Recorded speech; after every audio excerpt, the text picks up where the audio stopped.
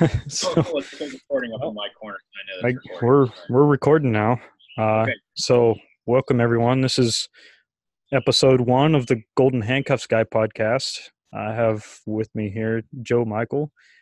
He's a good friend of mine. He's got a pretty interesting story. Hopefully we'll get some good insight from him, but see what his take is on some golden handcuffs. So Joe, let's tell everyone a little bit about who you are and what it is that you do. All right. So I guess my backstory, my introduction. My name is Joe Michael, and I focus on buy and hold real estate right now. Currently, I've been working since the age of 13, and I'm 35. So I already have 13. 20. Yeah, I already have 20 plus years of experience of work, which is unfortunately not something that I want to brag about, but it is I'm, there. I've either been working or in school most of my life, I'm guessing or you a combination of both. weren't like taking out the trash at 13. What are you doing at 13?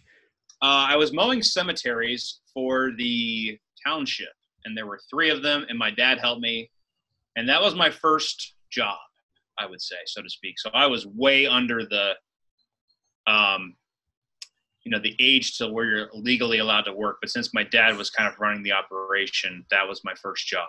Yeah. Since you're his child, it's not considered child labor. I guess, yeah. We looked at it, yeah. No, awesome. So what all did you have to do with that? Or like, was it just his business that you helped in, or was it like a thing that he wanted you to do to help you learn? It was definitely my business, so to speak. He didn't take any money out of it at all. He was very gracious, and I think it was more of like a teaching tool, and he was kind of just maybe a bonding experience. I don't really know what it was. It was just kind of like, I think my biggest takeaway from it is that he told me he would help me for free, and he followed through with his word. Mm-hmm. Uh, that was like my biggest life lesson that I took from what he gave to me in that regard was, maybe in the middle of August, he was thinking to himself like, I don't think I want to do this anymore. But I gave him my word, he gave my son my word, and I followed through with it. And of course, I'm too young to drive, obviously, at that point too. So he has to kind of be there. So it was one of those things where you might as well help out, so to speak. So Mm-hmm. yeah, that's kind of it. So what else did you do? How'd you get to where you are these years later? Uh, okay. So my first job were like W-2 employees, so to speak. I worked at Domino's that was right down the road at 15 and a half. And I did that after school. And in high school, I pretty much had a job because that was like the only way to make money, like in my family. If you wanted something outside of food, water, shelter, you had to go out and work for it, so to speak. And that was what I did up until I went to college. So I was So a what kind of bagger. things were you working towards? Like what were you wanting the money for at that time? Gasoline, video games, nothing that was substantial. Fun stuff. Like anything that would fuel a teenager's desires at that time. That's what it was. I was putting money back in the bank pretty religiously. I'd saved up some money, nothing substantial, but for maybe a teenager, that was something substantial. So I was always good at pinching my pennies, but yeah, I wasn't saving up for anything. It was kind of saving up for a rainy day, I would say, up until college. Mm-hmm. So what'd you do in college? College, like the first 2 years, I was basically a full-time student, just getting acclimated to being a college student, having probably too much freedom and too much, um, I don't know, like too much freedom, not enough focus, maybe a little bit. And, you're kind of your first time you're away from your family, and that's a good thing and a bad thing. So I burned through most of my savings doing that. But then in junior year, I got a job. Maybe it was, yeah, junior year, I got a job, and it was basically just like working as a cook at one of the local restaurants in the Tri Towers. Rosie's Diner in Kent State. I went to Kent State. So I worked there. I worked the early morning shift, and it was absolutely miserable. I think I hate to admit this, but that's the only job that I probably just walked away from and never came back to. Like I just quit / got fired because I just stopped showing up. Like I was just, I was probably going through some depression at the time maybe. But anyway, that was just like, it was horrible. It was a horrible, the job itself wasn't that bad, but it was just 8 a.m. for college is just not good. So, and that took me through most of college, I would say, were jobs like that, so to speak. But that was the only one that I really ended on a bad note, I would say. Okay. All right. So then out of college, you kind of took a little bit of a different adventure. Is that right? Yeah. So I took a little bit longer than most people to get my bachelor's degree in marketing. And I was supposed to graduate maybe in 06, the beginning of 06, but I turned my 4-year into a 5-year degree, and I finished in 07, late 07. And this is when we're like tick, tick, tick for the financial crisis, so to speak.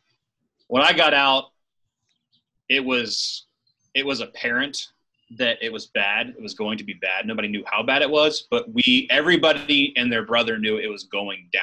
Like we were going downhill. So I had a bachelor's of marketing that I acquired through Kent State, and there was nobody hiring. Nobody was hiring at all. So I had to, but I'm at home. I mean, I'm not at home. I am on my own, and I don't want to go back to home. So I'm literally working at a pizza shop, which full circle, like I haven't really moved too far in life in that regard.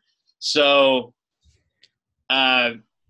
and then I eventually got a job at a large retailer, and I won't mention their name, but it was my first supervisor job, so to speak, for anything at retail. And that was my next point, so to speak. So it was kind of, I have to get a job to pay bills. That's where I was at then. So how did your perspective on the job change as you went from these jobs you were doing in high school and college to these, I guess, real world jobs?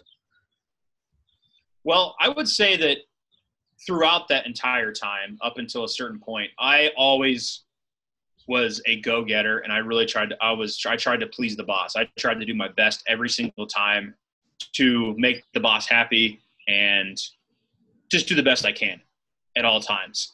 And I carried that all the way up until through retail, I would say.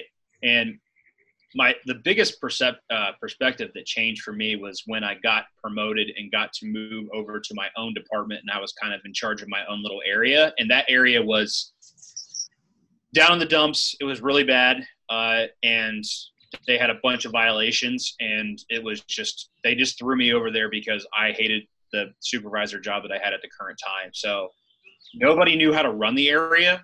So it was basically the blind leading the blind. And slowly but surely, I turned that area around, and they kind of left me alone because they couldn't micromanage me because they didn't know how to manage me. So they kind of just they gave me some basic parameters, but that was my first taste of really getting to work for myself and getting to be the quote unquote CEO of something, being the owner of something and owning what you do. And I really, really, really enjoyed that. And that was a big, a positive tipping point, I would say, for me in that regard. And I was really excited about it, and I loved it. So where did that experience take you? Did you keep trying to climb the ladder, so to speak, with that?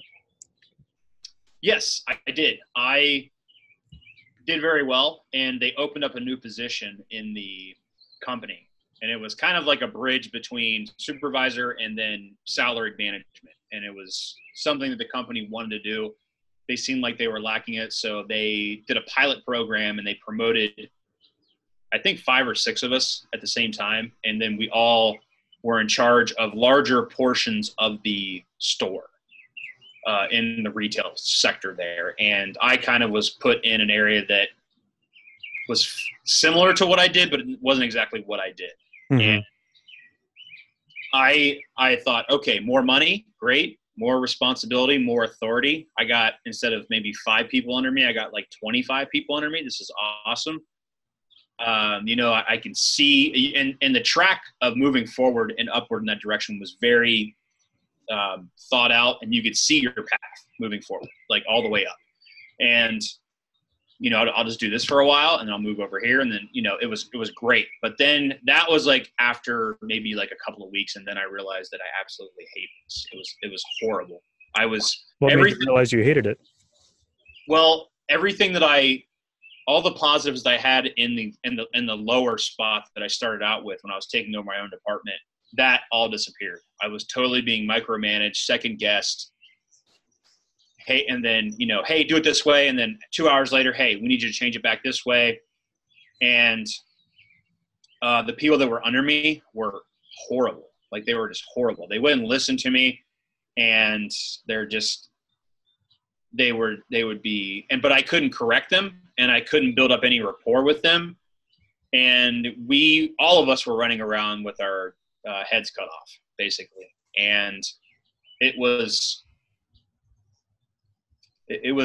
not much positive about it. And I realized then that the next step is this, but worse. And that's when I kind of realized that the ladder was against the wrong wall. And I'm like, man, this doesn't get any better. Like, it gets worse from here. And, a store manager, they make good money. I mean, you could easily live a middle or upper middle class lifestyle. But the problem is that you're trading your life for that. And I realized that, man, whatever that number was that they made, it wasn't worth my life. Like, it just wasn't. Like, I could see all of them. Like, everybody above me was miserable, and they hated their jobs. And I was like, that's going to be me if I keep moving forward. So that was the big turning point where So did you just quit then and go do something else, or what'd you do? So give you a time frame. I got pain on my hands too, just to let you know. It's not like a weird disease. I've been painting today. Still working. Yeah. But I'm working for myself now, so that's way different. But anyway, so time frame is mid 2008. Like, we're in it pretty hardcore, and we still haven't seen the bottom yet of the market. We're still – nobody's hiring. Everybody's laying off. Everybody is just total panic mode. Everybody thinks they're going to lose their job. And the mentality is at my place was, I don't care what you did for me yesterday. It's what are you going to do for me today? So everything that you've ever done positive doesn't matter. Like, every day is an interview for your job. That was the mindset that they kind of instilled in us pretty quickly there. And I remember we got pulled in the office one day, and it was all of us, and the boss just reamed us. And, standards are way too low. You're not hitting what you're supposed to be doing. This is wrong. That's wrong. I mean, basically, we're all just a bunch of garbage, blah, blah, blah, that type of stuff. And this is even when I'm, like, working off the clock, like, not getting paid and getting stuff done, cutting corners, that I'm doing stuff I'm not supposed to be doing so I can hit the goals that they're looking for me to hit. And what else was going on? It still wasn't enough. It just wasn't enough. And all of us were in the same boat. There was a couple of them that had easier areas that were doing mediocre, but for the most part, everything was garbage. Everything was just on fire all the time. And my tipping point was, we're all kind of like this, and we're all just like, just taking a beating. And it was just one. And then the boss he said something along the lines of, you should all just be lucky that you have jobs right now. And I was like, that made me, now it makes me laugh. I think it's hilarious that, like, a boss could even say that. Cause in this climate, you would just walk out and laugh at him. But back then he actually thought that was serious. Like, that was, and I thought to myself, I was like, I should be lucky just to come in here and just take a verbal beating and just get screamed at, like literally screamed at all day. Mm-hmm. I was like, this is what life is. This is what this is working life. And then I don't know what he said after that, because I just stopped paying attention to him. And I just thought to myself, I was like, I'm going to spend the rest of my time here proving you wrong.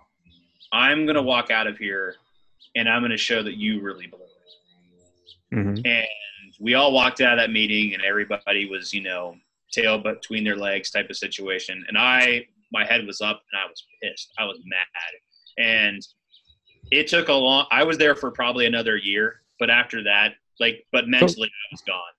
What was it that made you have to stay for that extra year? Because, I mean, looking back now, if you had the situation that you have now, it'd be easier to walk away already having that in place. So what was it that took another year to get out of a place that you were trying to prove them wrong? I had no exit strategy. I've never had to develop an exit strategy. And honestly, there was no one around there that was hiring. I had nowhere else to go, so to speak. So to be honest with you, the boss kind of was right in a certain realm of what he was speaking about. But but the thing of it is that up until that point, it was basically like, how do I get to the next level here? That was the mindset. Now, after that meeting, it was, how do I get out of here faster? How do I cut one day off of me getting out of here? How do I cut 2 days? And then so on and so forth. And I remember the first thing I started doing was I cut any excess out of my life financially. And I just started dumping money into their stock program and just saving up money that way. And I'm literally making like $12 an hour. Like I'm not making anything so I'm living probably. So like cutting excess, like frugally wise, like trying to live frugally? Absolutely. Yeah. Anything I can possibly do to cut out of my life just so I can put an extra couple of bucks into that stock program, because I knew that was going to be my seed money at some point. I knew then that making decisions then were going to be easier if I had more money to do it. So I didn't know where I was going or what I was going to do, but I knew that was the basic foundation that I needed to start creating for myself. So, and when the opportunity presented itself, I was damn sure going to be ready for it. So did you try making more money in other ways as well with that? Yeah, I did. I left that company and then I found a better company to work for, and that was a factory job. And that actually leads into where I got my golden handcuffs. Up until that point, I had golden handcuffs. So I found another place that was like giving out overtime like it was candy, basically. This is still in the middle of the financial crisis. We're kind of at the bottom, but whatever. And I started a new job, and I took a $4 an hour pay cut. $3. So I'm like down to like $9 an hour. Like what people make today, but the caveat was that place was handing out overtime like it was candy. And I would work 12, 13, 14-hour days. So the vast majority of my income was coming from overtime. And I knew that, okay, I can live off of $8 an hour. So then anything above and beyond that, I'm going to sock away, and I'm going to start figuring out what I can do with it. And that's kind of when I started to figure out passive income through Rich Dad, Poor Dad. And I was like, this is the direction that I want to go. I don't know if this is the end all. I don't know if this is the finish line, but this is definitely better than anything I've ever had at this point. So that's when you started investing in real estate? Yes. I was working, it's funny, I was working at a pizza shop and the factory at the same time. I was working 2 jobs. So I would get up and open the store at 8 a.m. and then I wouldn't leave the factory. I'd have like a 45-minute or an hour gap between the pizza shop and the factory, because I work second shift at the factory. So I'd go from 8 a.m. to like maybe noon, and then from 1 or 2 o'clock till maybe midnight or maybe 1 a.m. And then I would get up and do the same thing again. And I did that for a month of that. And then that when I was about to leave the pizza shop, I bought my first triplex on a land contract. I put every cent that I had saved up from the retail place and everything, and I put it in a down payment into a triplex because I was like, and my tipping point for that was, do you want to do this and possibly lose all your money? Or do you want to not do this and always wonder what if? And I was like, I'd rather just lose all my money. Like if that was it. Like after because you're always I was always back and forth in my brain about what should I do? What should I do? Like squirrelitis, that type of stuff. But then you can have that moment of clarity and you can boil it down pretty quickly of just like, well, you're either gonna get better or you're gonna die. Like, what do you want to do? Basically. And that was it. Like, I mean, once I asked myself those two questions, I was just like, let's do it. And that was it. So explain briefly what a land contract is. So a land contract is basically the same as a mortgage, but there's a few different things. And they're called different things in different states. In Ohio, they're called land contracts. And basically, instead of you getting a loan with a bank, you're getting a loan with the owner, the current owner of the property. And they can have a loan with a bank with that property as well, but that loan supersedes your land contract. And it's a great way to get into real estate with a little amount of money. And because banks a lot of times require a decent credit score and some history of starting a business. So there are some negatives to it, definitely. And I mean, you definitely got to look into it and definitely get a lawyer's opinion on what to do, but so that you understand it completely. But I did it. It worked out. And I'm actually in the middle of one right now I'm actually the bank in one right now. I'm playing the role as the bank, and I'm also playing the role as the borrower in another one right now. So awesome. Yeah. That's great. So how long were you in this factory job? 7.5 years. 7.5 years. So what happened during that time? Like what was your golden handcuffs that kept you there so long?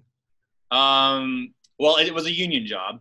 Mm-hmm. And the funny thing about union jobs is that when you first start out, I mean, it was a step in the right direction, so to speak. And I was trying to build up the real estate buying and holding with each property. And,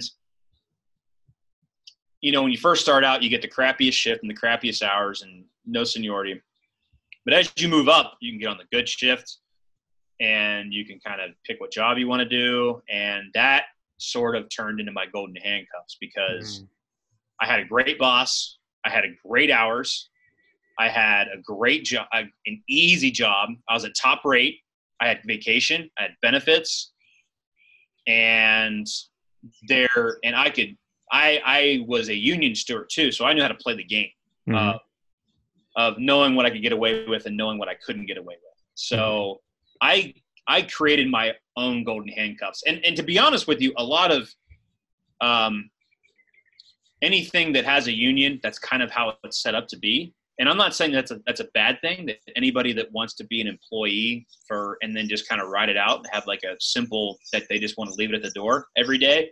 And that's great for them, definitely. But for someone that's an entrepreneur, a union job you got to watch it. It could be really tricky. You could get into it, and before you realize it, you put in 20 years, and now you have to just finish it out, unfortunately. So that's, yeah. So once you got all these extra benefits, it kind of became complacent and where you're at. Didn't drive you as hard to get out of it. Yeah, complacency leads to apathy, and apathy leads to atrophy. And I did get that every once in a while, but I did make attempts to get out of there a few times, 3 or 4 times. I became a licensed insurance agent, so I could sell whole life policies, like any sort of life insurance. I could sell that. And I also tried to become a firefighter, and that didn't work out. I didn't do insurance because I absolutely hated selling stuff. That's just not my personality. Firefighter, I was getting too old at that point to become one. And I tried wholesaling for an active income in real estate. And I just didn't like that either. It wasn't my personality. So you tried a whole host of things to get out, sounds like. But is that all like in the later part when you were trying to get out more, or was that earlier when you got in, or just kind of spread throughout your time there, or when were you trying all these? It was spread throughout. The insurance came right at the beginning. And once I passed my test and like, I was like, man, I'm out of here. Like, you guys don't know, but I'm out of here. I was telling myself that mentally. And then I did it and I was like, I hate this. This is horrible. So then I tried wholesaling, because when you're doing buy and hold, you buy a property and you put a big investment in up front, and you're not making that back for a long time. It's kind of like a part-time job, you know, and you can't live off of a part-time job, especially when your needs kind of grow as you get older. So I was buying rentals the whole time. And so the insurance, that came and flopped and I got discouraged. And then firefighter, I just kind of missed that. That was like the last thing that I tried to do. And wholesaling was kind of in the middle, and I hated wholesaling. So I had two things that flopped in the beginning. And that kind of discouraged me a little bit, but the buying and holding was always there. Mm-hmm. And looking at it in hindsight, I should have put all my focus and energy into that. But hindsight's 2020. But so how you built up your buy and holds then, and that's ultimately what got you out of your golden handcuffs. Is that right? Mostly, yes. Also, one thing changed between starting that job and now. I found, a beautiful woman, and we put her through school, and we got married, and then we also married our finances, which took me a long time to figure out that was a good idea. And well, tell us about that. I know the backstory on this a little bit more, but let's hear your take on it now. Man, I don't know if I want to tell the whole truth on this, because it makes me horrible. So when we came together, I was the penny pincher saver. I had a bunch of money saved up, and like I had lived a life of frugality, to have that nest egg, so to speak. And I had next to no debt. I mean, just a couple of mortgages, which are, that's kind of, it is what it is. But I was the one that lived off of ramen noodles up until that point. And she came into the relationship with a ton of school debt, no assets, no financial well-being or know-how. And I'm not knocking her for that at all. I'm just saying, it's just like, man, like this is not equal. This is not equal at all. And it took me a really, really long time to stop keeping score of how much she was putting in and how much I was putting in, to just wipe the slate clean and just go, you know what, we're in this together. Like my money's your money and your money's my money. And man, that took me, how long did that take me? A year? 2 years? A year. A year and a year and a half, pretty solid, I would say. And that's a year and a half after the problem was brought to my attention. So I was already beating my head against the wall before that. So it took me a year and a half to figure that out. And after that, man, it was a lot better. So it was absolutely. What kind of things did you change to? I mean, you were already married, so how did you change the way you were acting or your mindset to marry your finances? So some physical things that we did was we joined bank accounts, and it's just, now this is our money. We did keep separate bank accounts just for if we want to do something for ourselves. Like if I want to go out and go to a concert by myself or with my friends, I didn't feel like I was taking from us to do that. And she had her own separate bank account outside of that. But that's literally 5% of our finances or less right now. Like 95% of our finances are together. And also it was the mindset change of just like, this is not my money. This is not your money. It's our money. And that was like the biggest thing. And also I really handed off a lot of the bookkeeping to my bookkeeper at that time. We had financial meetings every month, my wife and I, and they were just miserable. we came in with the best of intentions to figure out where we were at and where we were going. And on paper, it's a really good idea to do that. But you have two different, I don't want to say mindsets, but I want to say two different languages, honestly. You have a person that is financially focused and numbers focused and logic focused, which is me. And then my wife is she's everything else, which I'm not.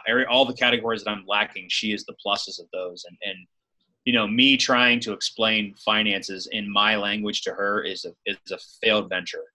So our financial meetings are very impromptu. They're very, they still happen monthly, but they almost happen on a daily basis now. It's very different now. We go, hey, listen, I'm like, it's very like, hey, this is what our issue is. This is what I'm trying to focus on. If this happens, I'm going to go this direction. If this happens, I'm going to go that direction. What do you think about it? And I'm kind of like president and Congress. Like, we both have the right to veto each other. But I would definitely say that I take the lead in the finances now, and she trusts my judgment a lot, but I never do anything above a certain dollar amount without her opinion in it. And that was one of the things that we really worked on, was getting better at trusting each other and knowing what the other person was going to do, and knowing, and really not it being opponents, but teammates. That was the biggest mind shift for me, is that we're not opponents in this, we're teammates. And I can only do so well if she's at her best, and she can only do so well if I'm at my best. And every decision is for us now. So that was a huge mind shift for me. Like, honestly, she didn't really have to do anything different. Like, she was already kind of there mentally with it, and I was the one that really had to move a lot. That happened. So do you think you would have been able to get out of your golden handcuffs if you still had your old mindset about your marriage finances? No, No, definitely not. Because we're in our system. It's like her income kind of pays our bills mostly, and my income from the rentals is what's getting her out of her job.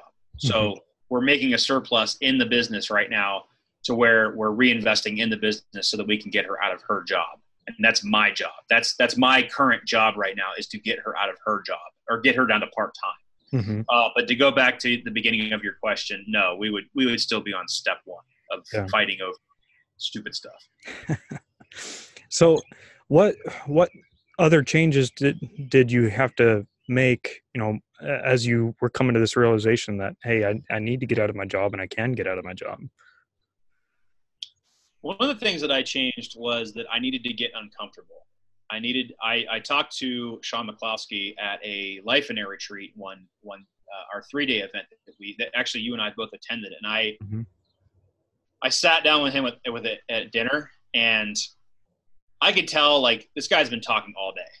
Like, he doesn't want to, this is like his off time, but I just didn't care. So I just exploded on him with, like, all of my issues. And I told him, I'm like, man, I'm in a job, right? I told him, I was like, I'm in a job right now where I'm very comfortable. I know this is a bad thing. And he goes, that's a really scary spot to be in. He goes, like, can you get yourself fired? He's like, can you get yourself, I mean, he literally said that. He's like, can you get yourself to an uncomfortable spot? And I was like, that's my big takeaway. I was like, that was my big takeaway from what he told him when I talked to him. It's just like, I need to get myself uncomfortable. And if I could relay that advice to anybody that has golden handcuffs right now, I would be, get yourself uncomfortable. Do something that makes you not want to be there. So what did you do? I took a job. I was able to move to a time where I had to get up at 3:15 in the morning, and that was pretty miserable. So, I mean, the good side of it is I was done at 12:30. Like, if people were coming back from lunch, or they're going to lunch, and like half their day still to go, I'm done for the day. So that was the good part of it. But I had to go to bed at 7:30 like a little kid. So, and I purposely found jobs in there that were miserable. And I intentionally made myself miserable there because I knew that the stick was what motivated me. Mm-hmm. And I would work when I decided that I was going to quit. I was like, I can stay here a year and work 8-hour days, 6 days a week, and just coast to the end. Mm-hmm. Or I can work 12-hour days, 6 and 7 days a week, and I can be out here in 4 months. Mm-hmm. And I was like, what do I want to do? And I took the 4-month route. Mm-hmm. So you got uncomfortable. And did you have any criteria for, like, if I meet these, I get out of my job? Yes. We had to figure out that the first thing we did, we cut down our budget a lot. And, as you kind of grow together, and if you don't check it, your budget seems to expand on its own. So we went through and we cut our budget down to the bare bones. And then we figured out, could we live off my wife's income? And we pretty much could. So that was the other criteria. Mm-hmm. Then another point of the criteria was to have enough for an emergency fund. And then another criteria that we had to have was to be able to find a private lender that would fund us to continue the business without using a bank, just in case the bank decided to shut off the faucets because I don't have a job anymore.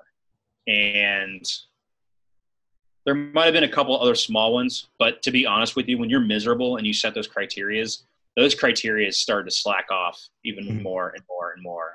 I stripped it down even more. I'm like, well, I don't need to have this much in reserves. I can have this much, and then this much, and then this much, and this much. And then that was contributed to me hating my job and me being miserable, which led me to getting out of there quicker. Mm-hmm.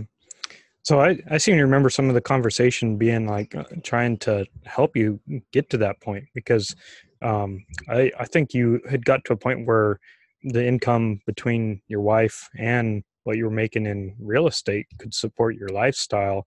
You were still hesitant to get out of your job and pull the trigger. But I remember one of the pieces of advice being like, well, if you quit your job at this point, you can actually go make more money than what you're currently making. Did you find that to be true? Yeah, and to be honest with you, you could tell me that all day at that point, but I just didn't believe it. And it's also that mind shift of jumping that gap, like the gap from where you are as a W-2 employee to being an entrepreneur. And to circle back a little bit, I've been working a W-2 job for 20 years. Like, that's all I knew. Like, and to change that was a huge mind shift. And you could tell me all day, like, that I would make more money as an entrepreneur, but it's that fear. It's past the logic of it. It's that emotional part of it of like, well, what if? Well, what if? What if? What if this? What if that? And you can talk your way out of it easily. So it was the getting uncomfortable at my job and me hating my job was part of it. The carrot was I needed to build up my why.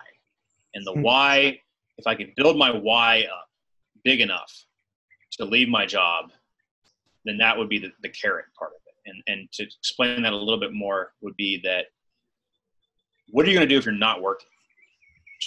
Write down your life if you didn't have a job every day. And people that are out there maybe listening to this right now, if you didn't have a job, what would you be doing all day? And it took me a long time to figure that out because I just didn't know. Like, I just had to stare at a blank page like a writer, having writer's block. It was just like, I don't know. All I do is work. I don't know. Yeah. So what'd you come up with? I really, what I did was I leaned on things that sparked a positive emotion for me. I started keeping a list in my phone of anything that sparked a positive emotion. I just kept a list of it, and just kind of added to it. And that was my jumping off point for my why. So one thing was definitely, I love space and anything that is related to space, like going to Mars, anything that's related to space at all. I love anything that's related to clean energy, solar panels, the windmill that's behind you right now. Mm-hmm. anything that's involved with that. And I thought to myself, I was like, well, what if I did stuff like that? And then I was kind of like, well, what does that really mean? I was like, well, I invest in companies that support clean energy, or I could invest with Tesla or, SpaceX basically. And I could fund a startup that could help something move forward. And I realized that doing that the real estate shift was not the end all. That's when I really realized that real estate was not the end all. That was the vehicle that would get me to the end all. Wow. Because I've never really had a passion for real estate. I really like it, and it's definitely better than anything I've ever done before. But real estate, in my mindset, that's when it shifted from an endpoint to a vehicle, or a waypoint, so to speak. It was just the next step. Mm-hmm. And because I never really had an emotional tie to real estate, it never really got me super excited. But as that list grew of things that really sparked a positive emotion, that's what built my why. And that's what made me look at my job much differently. So how do you now see your golden handcuffs, like looking back, and how they helped you to get to this point? Like, do you think you could have gotten to where you're at without having your golden handcuffs? I would say that's a tough question. I don't know. I know that having a miserable job will get you to where I'm at. Or got me where Right. But you had to create that situation. You couldn't just you couldn't be complacent. You couldn't let your situation get worse for you to finally give you enough. You had to be intentional and go create it and create some abundance in your life to be able to go achieve it. Yeah. And to be honest with you, I think what really helped me was I'm in a union plant, and I can see people I'm there 7 years. I know people that are 8 years, 9, 10, all the way up to like 40 or 50 years, mm-hmm. all the way up to that point. So I can see the entire spectrum of my future right in front of me. Mm-hmm. And it all looked terrible.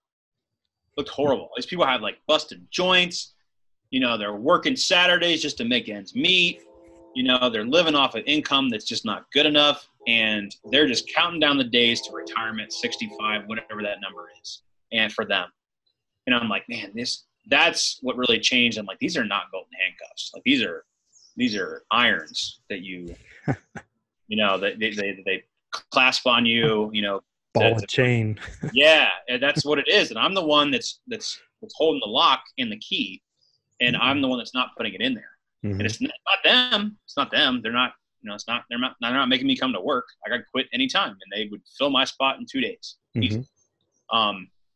So the mind shift really came from seeing the job for what I thought it was to what it actually is, and the potential that I was giving up by staying there, the opportunity costs. I know. Wow. So what advice would you have now for somebody else who is in a similar situation? My first piece of advice would be definitely to get yourself uncomfortable. Get yourself in an uncomfortable spot. And going back to when I did insurance and fire or wholesaling, start writing down things that you like and you don't like. Make a list. And that is going to be your filter for what you decide to go to next. Everything you don't like, put on one side. Everything you do like, put on another side. And there is a book that's called Strength Finders 2.0. And you go and buy it, and it basically is a book. It's basically like a definitions book, but you take the test.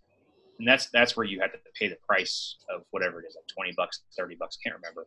But it's basically like a personality test, a DISC test, but it's more geared towards what you would want to do or not want to do in life, and who you should surround yourself with too, which is really great.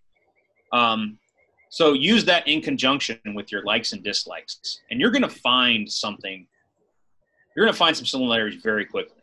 whether you're an introvert or an extrovert, whether you're a leader, whether you're a risk taker, whether you're like to play it safe. And the first thing that I did was I went to a college, local college here, with that information, and they have a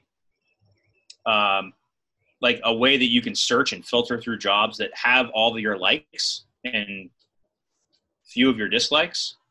And you can figure out which career or path you want to take. Because one thing I was thinking about doing was becoming a loan officer at a bank. Mm-hmm. That was one thing that I almost jumped on that, but I didn't. But that, honestly, that would have been a waypoint. I mean, I would still probably be where I'm at now, but that would have been another waypoint. It would have definitely been a better job for me. Yeah. Did you filter it through part of the dislikes? Is that what kept you from going to that? Yeah, I think I was so far along in the buy and hold spectrum that it would have been foolish to jump on that then. Like, it would have been too much of a hop, like too little of a hop. I would just do the jump into buy and holds. So, but if I would have found that maybe 5 or 6 years earlier, maybe when I was doing insurance, I probably would have been out of that factory a lot quicker. And that would have been my new golden handcuffs, to be honest with you. Because it's a job and you got to show up there 8 to 5 or whatever it is. And, you have a boss. So, I would have been creating my new golden handcuffs, but I look at it like this. You got to look at it like, is the next thing that I'm doing better? And if it is, then maybe you need to jump on it, even if it's incrementally better. And just remember that, not everybody is supposed to be an entrepreneur. I'm not saying that's what you need to do or what everybody needs to be doing, but you want to find something in life that really gets you excited and gets you motivated and gets you, for lack of a better term, would you do it for free? Almost. If you had all your bills paid for and you had plenty of money in your pocket and you had like a rental business that was just bringing in money and you weren't really messing with it, would you go and volunteer and do this every day? For just to do it, would like to help people, to fulfill your own needs of like desires, basically. Something that lights you up beyond money. Yes, absolutely. Yeah, absolutely. Yeah. And beyond benefits as well. So, and a lot of times people give the cop out of like, well, I just go on vacations all the time, or I would just buy Ferraris and all that stupid stuff. But like, that's not really the real answer. Like, you wouldn't do that all the time. I mean, some people might, but you got to find meaning in life. And I don't see a lot of people that find meaning in life through vacations. Vacations are something that you do, and you could do a vacation every month if you wanted to, but you need to find something that creates value and makes you feel like you're worthwhile and gives you value and feel like you've accomplished something. And that's the true endpoint, I believe. And and the golden handcuffs are the thing that's keeping you from doing that. Awesome. That's great. So what's next? What's the vision for where you're headed? So the vision that I'm moving towards next, I kind of alluded to it a little bit earlier, is to get my wife out of her job. So the waypoint is she's full-time right now, and we're trying to get her down to part-time and then down to just full-time mom / multi-level marketing business that she does. And because that's her vision, that's kind of what my next vision is. Now, to be honest with you, that in itself is not very exciting. I mean, it's great that I'm helping her out. It doesn't get me supercharged, to be 100% honest. I mean, I want to help her out, and I'm very happy to do that. I'm looking at the next step after that, and that is what I get to do once she's out of her job. And that's basically, I get to invest in other people that are better, faster, smarter than me in fields that I am not educated in. So anything green technology, anything that is space related.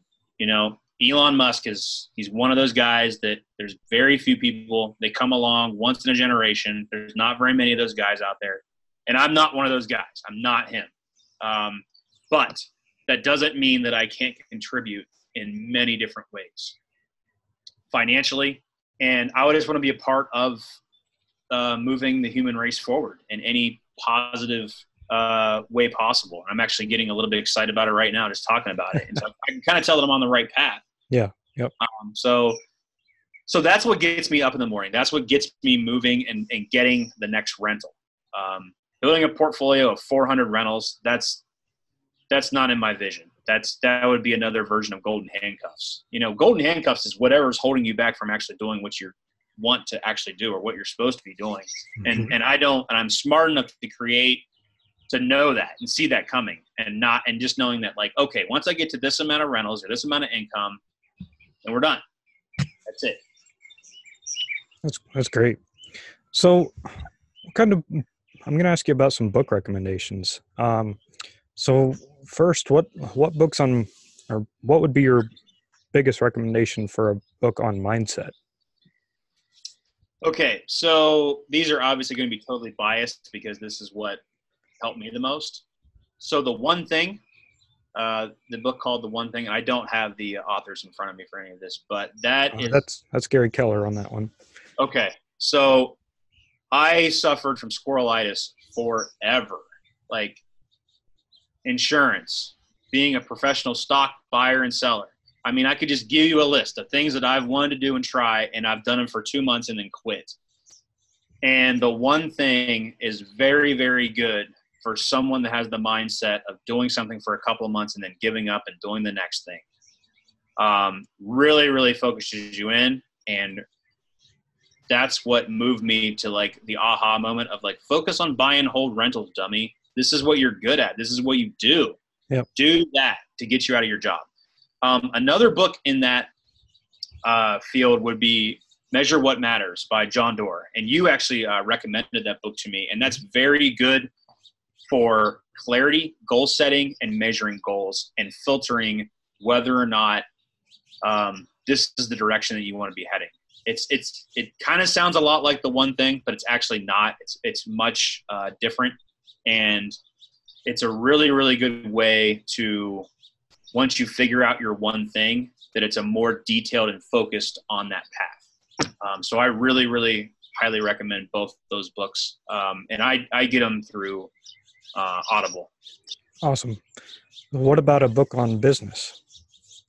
A book on business, I would have to go with the Rich Dad, Poor Dad series. And honestly, I would just start with the first book and move on from there. The Cash Flow Quadrant was huge for me, that book. Learning the difference between earned income, passive income, investment, and business. That's the 4 quadrants. Mm-hmm. And to get the mindset right, start with the first book, and then definitely move into the Cash Flow Quadrant one, and just kind of pick and choose what you like after that. And honestly, those books are super cheap. There's a billion of them that got produced. You can get them super cheap, and you can get a used one probably for $10. And Retire Young and Retire Rich is another good one. I have them all sitting over there. So okay. Yeah, go with any of those that make sense. They're not all going to be for you, but do the first one for sure, and the Cash Flow Quadrant for sure. Awesome. All right, what health book would you recommend? This is kind of where I lack a little bit. I hate to say it, but there is one book that I totally would recommend, and it's called Fat, Sugar, and Salt. And there's another part to it's like how the food industry got us hooked, and it's a really, really good history of the food industry and how they use fat, sugar, and salt to get us hooked. And processed foods, it's you'll look at food differently, definitely, and how food can change your brain chemistry, not only in the short term but the long term. So that had a big impact on me, and I've really, really cut back and cut out sugar a lot in my diet, and it's been really hard because that's my drug of choice, unfortunately. But man, because I don't care about salt. That's not my big thing. And fat is like, who doesn't like fat? Fat's great and everything. Some bacon. But sugar was really my downfall. And after listening to that book, that was the catalyst for turning that around for me. Awesome. What book on relationships would you recommend? I think it's a book. it's the 5 love languages, and there's a book on it, and we read that when my wife and I first got married, and that's been great for our relationship. And there's a companion to that. It's how to apologize to each other. The 5 apologies. I don't know, something like that. But to give you a case in point, I'm a big service person. That's one of the quadrants that you can kind of fit in. So if my wife does the dishes and does the laundry and I come home, the house is perfectly clean, that is way better than any gift that you could get me at the store, because I can come home and I can chill out and relax after a long day and not have to do anything. Mm-hmm. Now, conversely, I could leave the dishes. I could leave the laundry maybe for the next day. But if I got a big bouquet of flowers and some balloons because she passed her big final exam, she would be floored. She would love it. Gifts. Yes, gifts are hers. Yeah, and there are others too. And your love languages change over time, depending on what your current state is in your life. Because my wife has definitely gravitated towards service because her time has become more valuable than before. But great book for relationships, just for communication. It's great. Awesome. What book on personal finance would you recommend? I had a tough one on this one too, because I felt like I duplicated it with the Rich Dad Poor Dad. But I would definitely say The Millionaire Next Door. And there's a companion book to that as well. The Millionaire Next Door is it really tells the truth about who millionaires really are, because we as a society see a lot of our millionaires through the lens of Hollywood, and that's not how millionaires are. They really are not like that at all. It really gives a perception of how they become millionaires, and through the entire spectrum of their life, like every decision that they make, basically, not just business decisions, but their mindset and what they look like, and very eye-opening. And it really cuts through the commercialized, capitalist, keeping up with the Joneses bullcrap that we as a society try to push on each other. Like, Reese gets a brand new sports car, so I got to get a brand new sports car, and all that nonsense. Like, it really cuts through that. And I would, if you read that, definitely take it to heart, and it would really change your life on your spending habits and how you view true wealth. Awesome. All right. Last book. What book would you recommend about life? I forget the author, but the book is called The Devil at My Heels. And they actually made a movie about it recently. And it's basically about a guy who grew up in life, and he had all these disabilities, and he turned these disabilities and became like an Olympic athlete. And then he went to World War II, I believe. And then he got shot down, and then he was on like a raft with 2 other guys for like weeks. And they figured out how to catch a shark, and they ate it. And I mean, this dude had so many things thrown at him, and he just kept going. Like, he just kept figuring out, like, his will to live is just insane. And he did pass away, but he lived like into his late 90s. And it's great for a reality check for me, because this huge boulder that's in front of me is nothing to this guy. Like, I mean, this guy throughout his life just climbed Mount Everest, and then climbed another Mount Everest, and climbed another Mount Everest. And these are all different aspects of his life, physically, mentally. It's insane. And I recommend that to read right before you go to bed. As you're in bed, kind of going to sleep, read that, because it really is truly inspirational, and it gets you excited for the next day, so you can go out there and go after it. That's awesome. Do you have any podcast recommendations? Sure. I have some ones that are just like purely for foolish nonsense. But I would say Joe Rogan is definitely a good one to pick. He is the way his format is the way media should be. And I don't mean his how he views things or what his personal things are, but man, he gets really interesting people on there and he picks their brain and he asks them really thoughtful and deep questions. I really, really appreciate that. And that's the way that our media needs to start going. And that's my 2 cents on that. There's another one. Some deep thought into our media. Yes. It's back. I mean, when I was growing up, there was ABC, NBC, and then that they were like the top echelon of news, like that group, CBS, all those guys. And then there was like the other end of the spectrum was like the Globe and the Enquirer, the National Enquirer, all those like tabloids that you would see at the grocery store counter. That was like the other end of the spectrum. And they were like the joke. I mean, it was like, you knew it was a joke, but that's what you took it for. And it seems like we've blurred the line between actual real news and tabloid news. And the problem is that we haven't, as a society, did the mental shift of that it's a joke.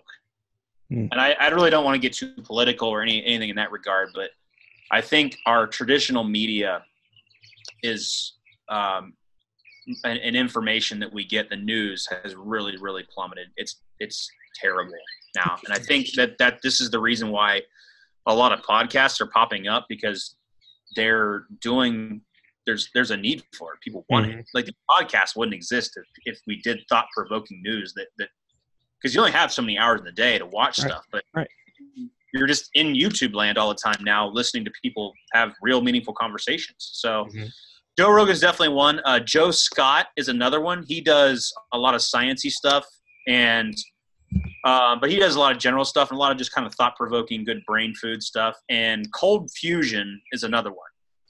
And Cold Fusion is very scientific, and I'm kind of a nerd in that respect, and they have some space. So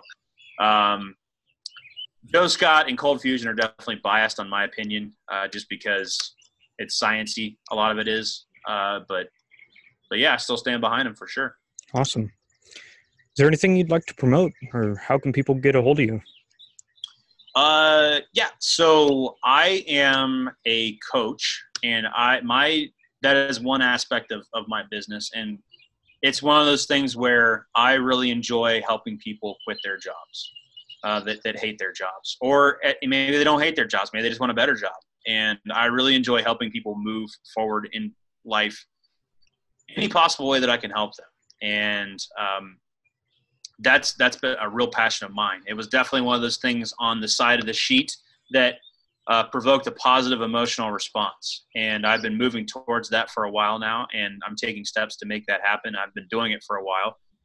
You can reach me through email at Joseph, JOSEPH .TZG. That's T as in tiger, Z as in zebra, G as in gorilla at gmail.com.